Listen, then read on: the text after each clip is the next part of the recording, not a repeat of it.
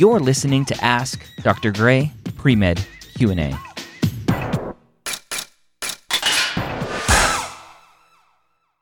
So the question comes up, what's the difference between a post-bac program and maybe a master's program, a master's of science in biomedical sciences?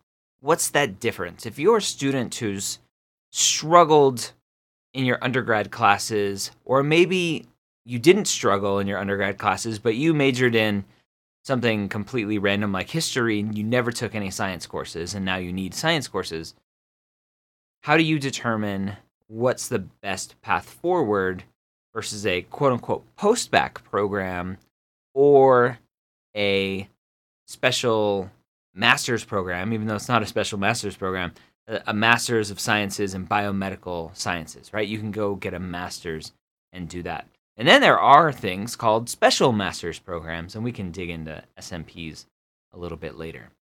So what's the difference? And really the core of that question, I'm assuming, right? I always have to read into what the questions mean.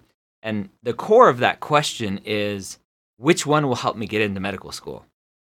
That's the core of the question.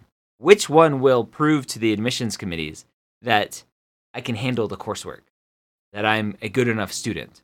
Is a post-bac program good enough, or does it have to be this master's program in biomedical sciences or master's program in microbiology or whatever it is? Go do a master's in some sort of hard science. Now, a master's in public health, I wouldn't consider a hard science, and I'll leave that out of the discussion for today. So what's the difference? Well, the difference is one is a master's degree and one isn't. Post-bac programs historically are programs affiliated either separately from an institution, right? There's a lot of private post-bac programs out there now, or they're just part of the university.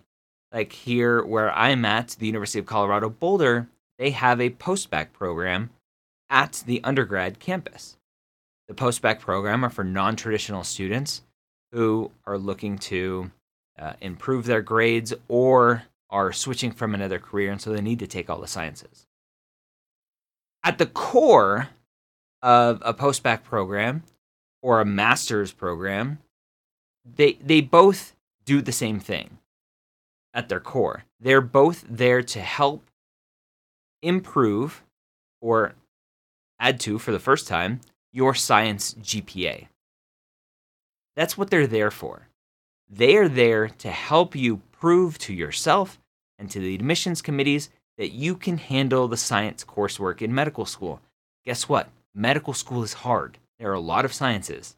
And if you can't get a good science GPA, then you haven't proven to yourself or to the admissions committee that you can handle the coursework when they accept you to their class. And it's the last thing that they want to do, to accept a student who is not going to finish school. So you don't want to do that. So how do you choose between a master's program and a post-bac program? There are a couple things to think about. Number one, let's talk about finances. A master's program, because it's a master's program, it's a degree program, you can get federal financial aid for that. Post-bac programs, a lot of post-bac programs, because they are not degree programs, you don't get a degree at the end, and some of the programs you get a certificate, but the certificate these days might not qualify itself for financial aid. You'll have to just do your research and follow up with them.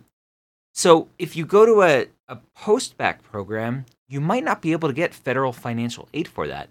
And that would leave you open to needing to get private loans. And private loans are to be avoided at all costs. Private loans are not very flexible in terms of if you have any problems in the future, they don't care about them. When you get federal loans as a student, as you're going through this training, medical school and then residency, they are very flexible with how you pay back the loans. And so you have a lot more leeway if there's any issues that come up. And so as you are looking at these different options, think about federal versus private loans. That's one thing to think about. The other thing to think about is just schedule. Do you need to do a formal postbac versus a do-it-yourself postbac? And we can dig into those a lot later as well. You don't have to do a formal postbac. You don't need to go to a school like Bryn Mawr or Goucher or Columbia or here, University of Colorado, their postbac program. Postbac programs, formal postbac programs, are super expensive. You can do a do-it-yourself postbac and just pick and choose classes as an undergrad.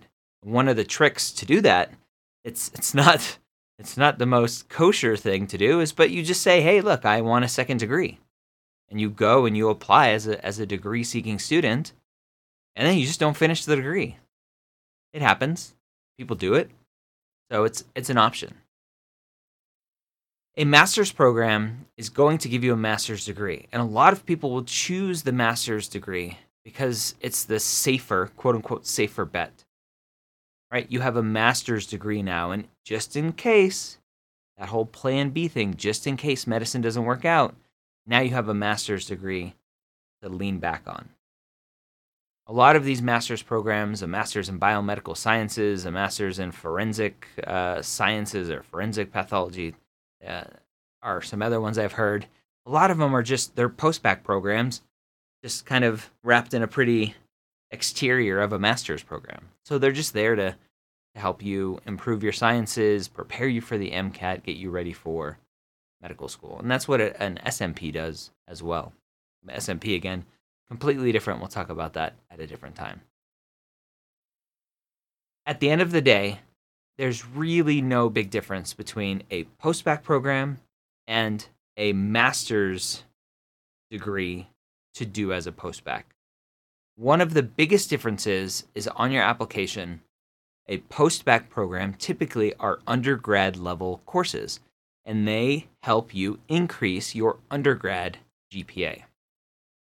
If you have a poor undergrad GPA and you go and take master's courses, your undergrad GPA is going to look terrible.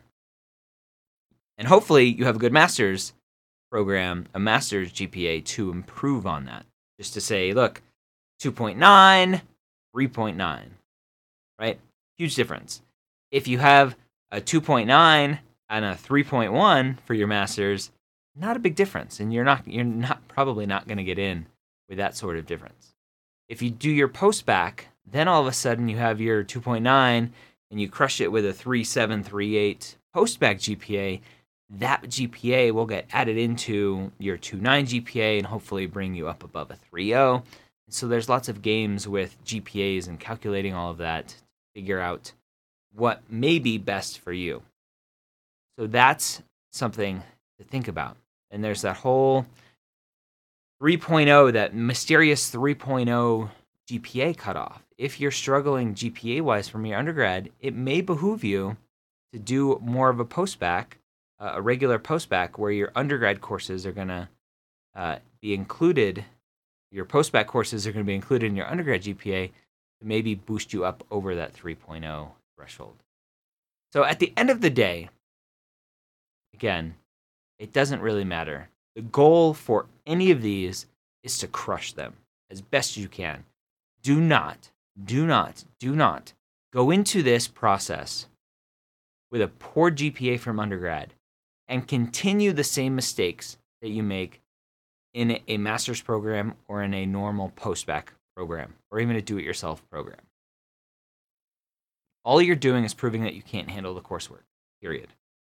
That's the last thing that you want to do. So go into these programs ready to crush it as best as you can, a 4.0.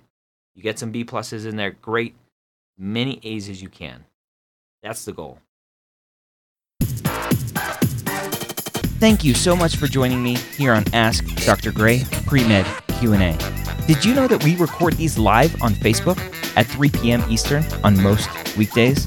Search for Medical School HQ on Facebook and like the page to be notified. Don't forget to check me out on Instagram as well, on Medical School HQ.